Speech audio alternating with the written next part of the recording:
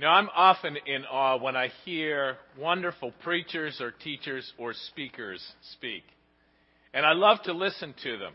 And down through the last 3 or 4 decades when I've heard preachers and teachers, particularly the one that inspired me in some ways to go into the ministry, John Guest, who still is a model and an example for me. I just love to listen to him preach. And other people that have blessed my life.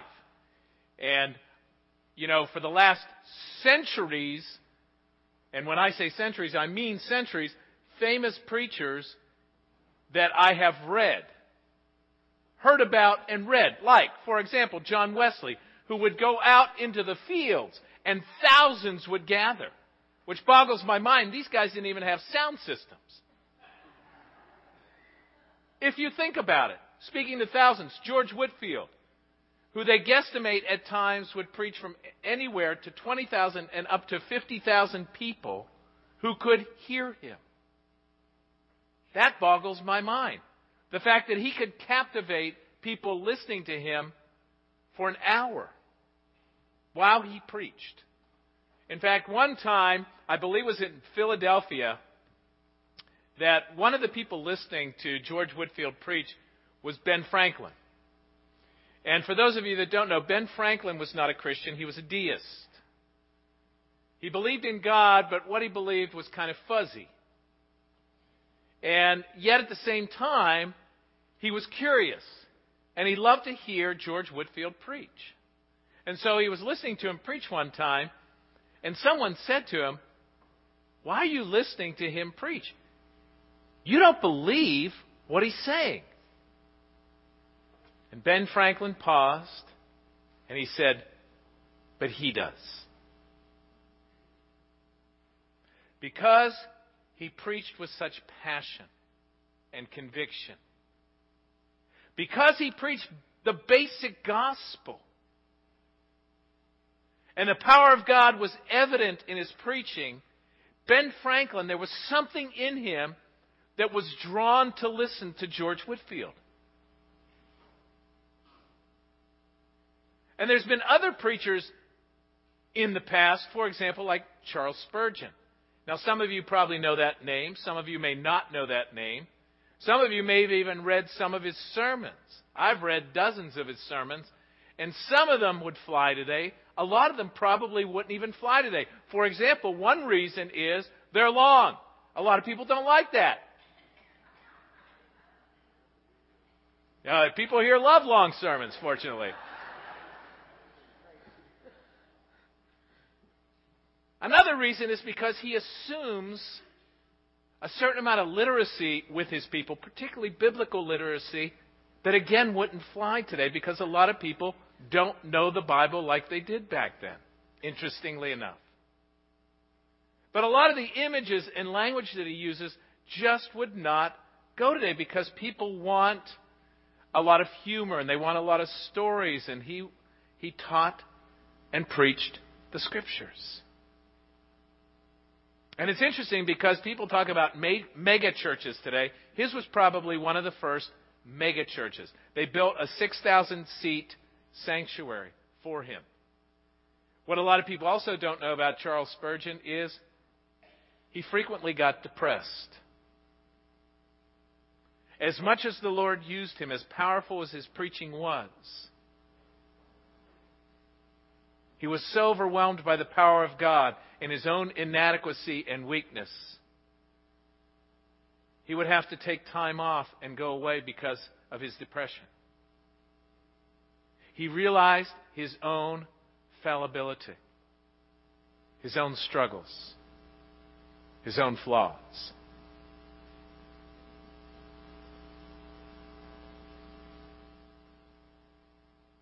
Powerful preachers that we're all familiar with, or most of us, Billy Graham, Martin Luther King Jr.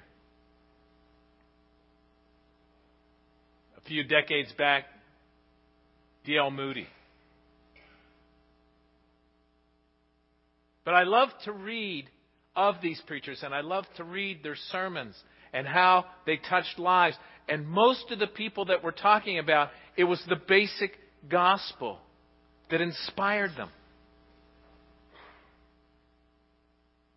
But isn't it also interesting that when we hear people that maybe aren't great orators, great preachers or teachers, how they can touch our lives? Think about how sometimes when we hear children speak and their testimony, or when we hear disabled people speak and their testimony. Think about Mother Teresa just for a second. She's not impressive in her appearance. She's a shriveled up, elderly woman. When you first look at her, she's not impressive. She's not terribly eloquent or powerful in her speech unless you know her story, unless you know her ministry. Something changes. When you know her story and you know her ministry, because of the power of God working in her life, something changes. How you listen to her and how you hear her. Steve last week talked about people that have come forward here and given testimony about their ministry. Lauren Fettis, a teenager. And she stood up here and she started talking and she started crying and how everybody was touched by what she said because of her mission trip to Honduras. And Ron Clifford, how he oftentimes, because how touched he is, well, he's touched anyway, but how touched he is in his Kairos ministry. And he's going to talk a little bit about that later because it's the outreach of the month.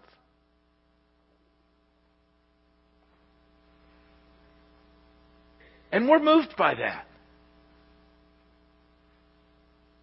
It's not always the great orators. And that's what Paul is saying in Corinthians. And it's really, really fascinating because Paul, in his, if you will, prior life, was really a confident guy.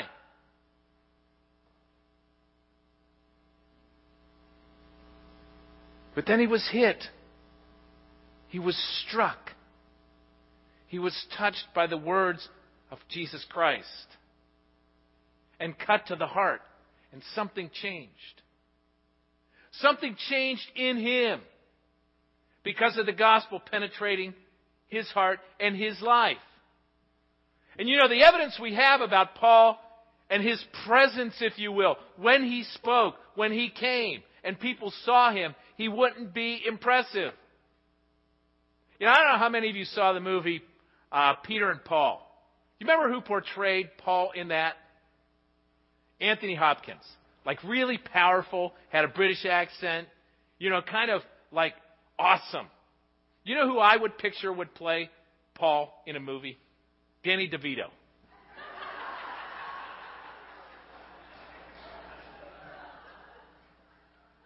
Kind of short, unimpressive. You know, people look down on Paul if you get the impression when you read the scriptures about him. He said he wasn't confident or impressive when he showed up. He wasn't terribly articulate or eloquent. In fact, some people speculate that he was probably going blind. And he would even say at one point, I write powerful letters, yes, but when I was with you, I wasn't so strong.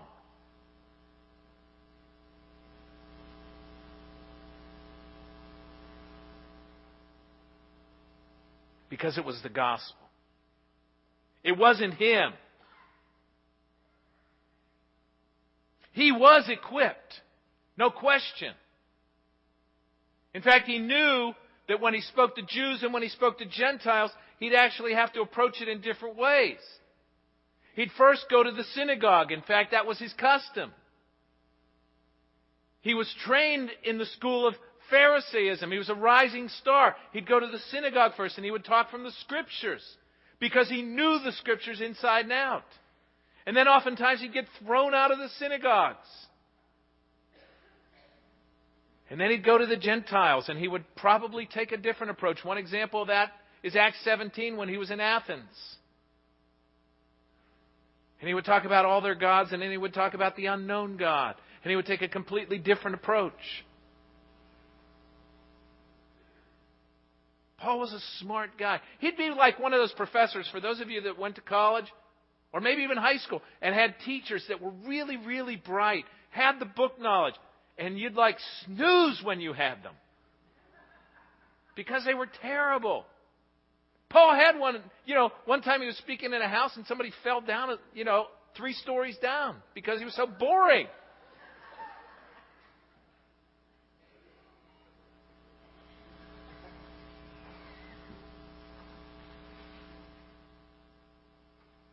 It's the power of the gospel. And that's what Paul kept saying. The power of his ministry is that he was completely given over to Jesus Christ. He was sold out. He was willing to suffer persecution. If you know his story, it was incredible.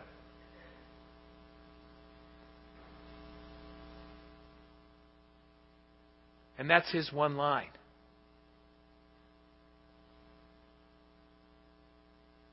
When I came among you, I came to know nothing amongst you but Jesus Christ and Him crucified.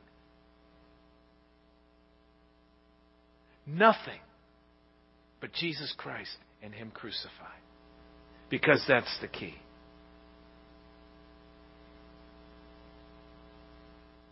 That's what Paul wanted them to know. And it's really interesting. You have to remember where he is. He's in Corinth. Corinth would be like going to Las Vegas or San Francisco, Entertainment time, fun time, vacation time, party time. Who cares about anything else but me having pleasure and fun? And yet he went into that place and he said, I came amongst you to know nothing but Jesus Christ and Him crucified. There's 3 cities, primary cities in Greece. You've got Sparta. Sparta would be like a city made up of Gold's Gym, Athletes, warriors. That would be Sparta. And then you would have Athens. Athens would be the place of the intellectuals. The people involved in government, the bright people. And that's why he takes the approach that he does in Acts chapter 17. Read it.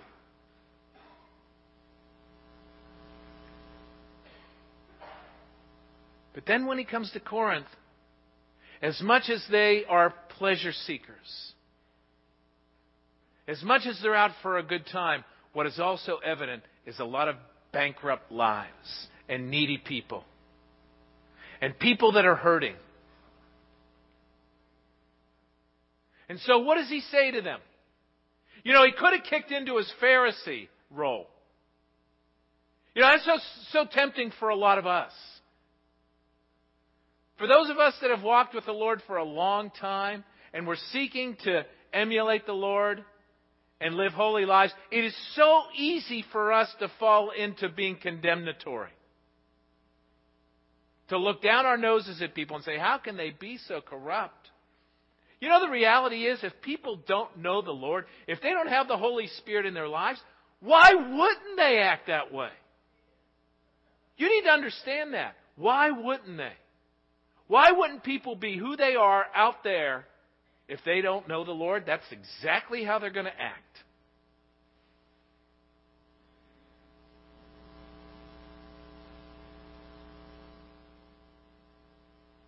I don't know why we don't understand that.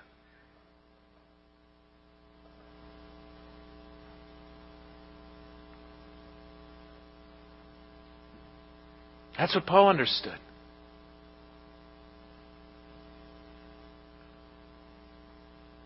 For the Jew,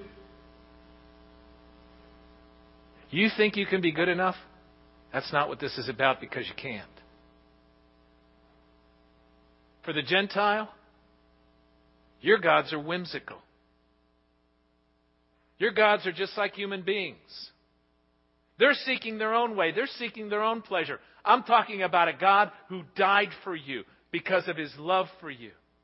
I came to know nothing among you but Jesus Christ and Him crucified. And you know what's interesting about Paul's approach? Paul doesn't say that he came with all this confidence. He rode in on a chariot. He's handsome, well-dressed. No. What he says is he came with weakness and fear and trembling. That's not how you picture someone who came in and the gospel spread like wildfire. Do you understand that? He came with fear and trembling and weakness. Why is it we think when we go out and we want to talk to somebody about the Lord, we have to have all the answers and we have to have all this confidence? Paul is not like Winston Churchill. You know, never give up.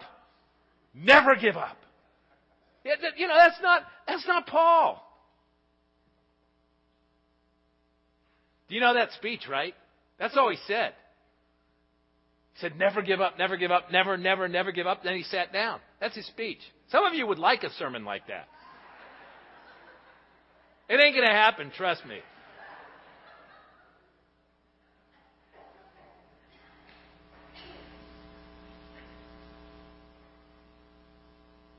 Paul said, I came with fear, trembling. Because you need to understand where the real power comes from. It's not from my elegance and eloquence. It's not from my intellect. It's from the power of the cross. It's from your belief, your opening your heart to the Lord, and the power of the cross, the power of the Holy Spirit working in your life. That's where the power comes from. That's where the change is going to happen. That's why.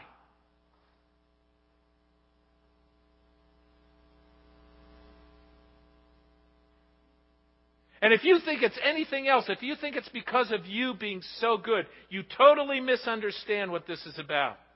Because that's not what it's about. Earlier in Paul's letter, in 1 Corinthians chapter 1, Paul would say, Jews seek signs and Greeks seek wisdom, but we preach Jesus Christ and Him crucified. Let me explain to you what that means. See, the Jews were always looking for some kind of sign, something miraculous, something incredible, kind of like Moses and the 10 plagues and the parting of the Red Sea. You know, the reality is Jesus performed all kinds of signs, and He said to them, you know, after all these miracles I've done, you're going to get one sign. It's Noah. Or I'm sorry, it's Jonah. Jonah, the sign of Jonah. Why did I say Noah? I don't know. The sign of Jonah. 3 days in the tomb and then rising again. The sign of Jonah. In other words, he's going to die. He's going to die on a cross. That's the sign. Jesus Christ and Him crucified. He even would say at one point, even if someone rises from the dead, if you haven't believed this, you're not going to believe that either.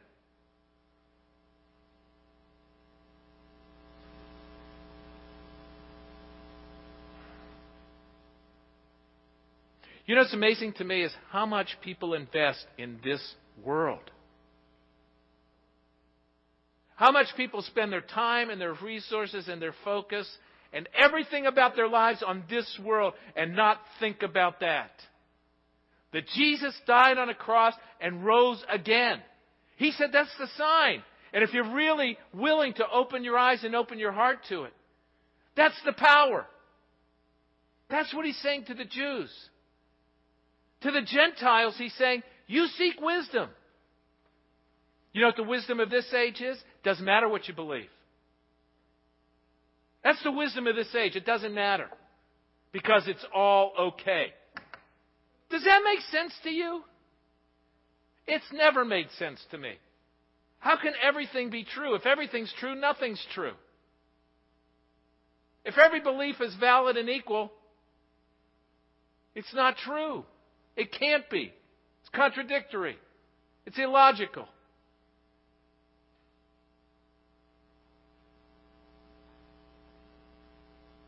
And that's the wisdom that this age has to offer. That's the same thing that Paul's saying back then.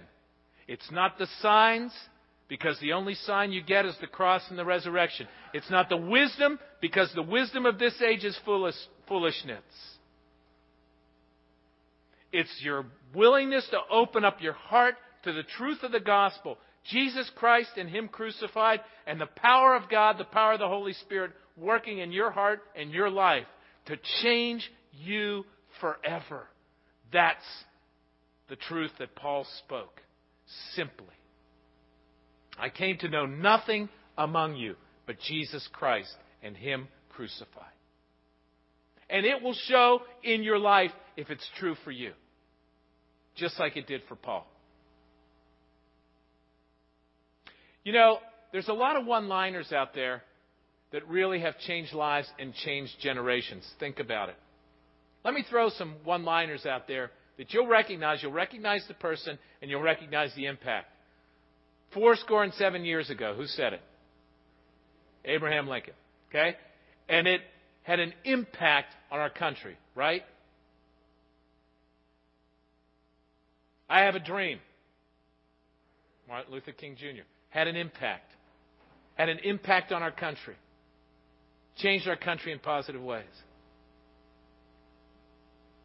A day which will live in infamy. Roosevelt, FDR. Which got us involved in the Second World War. There's one-liner I want you to remember from today. And it's Paul's. I came to know nothing among you but Jesus Christ and Him crucified. That one-liner. And you believing that one-liner is what changes your life now and changes your life forever. You know, it's interesting when Jesus said, I don't know if you caught this in the gospel reading.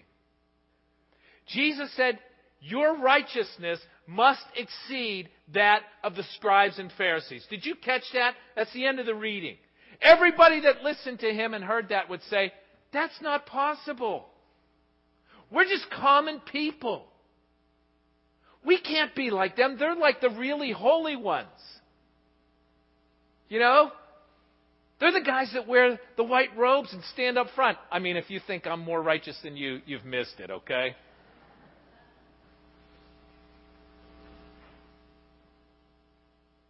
Later on in the same chapter, verse 48, Jesus would say, be perfect as your Father in heaven is perfect. You think He drew the line in the sand then?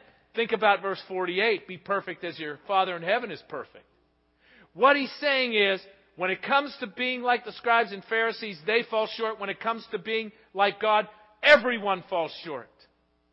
The only way is understanding the one line. Jesus Christ and Him crucified. Because we need a Savior. We cannot be righteous enough in and of ourselves. And we can't change without the power of the Holy Spirit. We need the power of the Holy Spirit to change, to be changed, to be transformed. And that's what Paul's saying.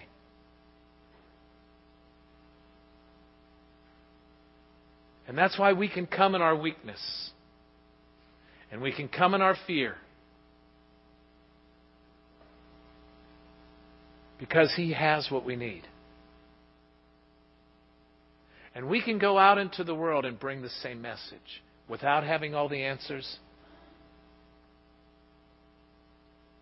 Without having total confidence. Because the only way the world is going to change as if they know this truth. And it's the only truth we need to know. I came to know nothing but Jesus Christ and Him crucified. And if you know that, you know everything. It's all you need. Now and forever, it's all you need. Let's pray.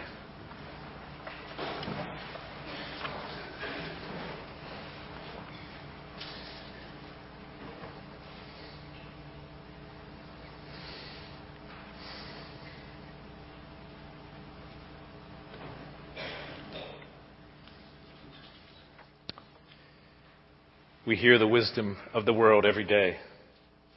If we turn on the TV, if we turn on the radio,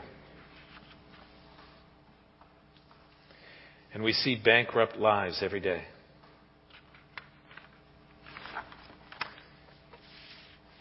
And sometimes in our weakness, we struggle with our own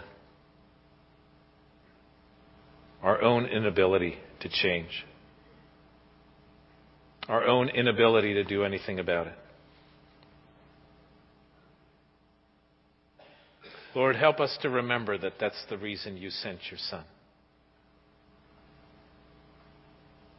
Because we need a Savior. And we can't do anything without Him. Because we need a Lord to direct us and guide us and strengthen us. Because we need your Spirit to be transformed. And we need your Spirit to empower us not only to change, but to be used by you to bring change to the lives of others.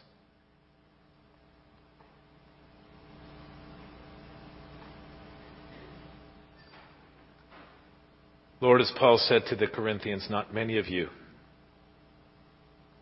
are eloquent.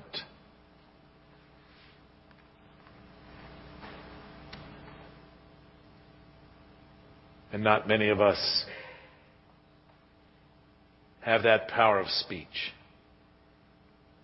But we have the access of the power of your Spirit to be transformed and to be your instruments of transformation. Lord, help us to hold on to that one truth, that one gift, the power of your Spirit and the power of your love. Jesus Christ and Him crucified. And it's in His name that we pray. Amen.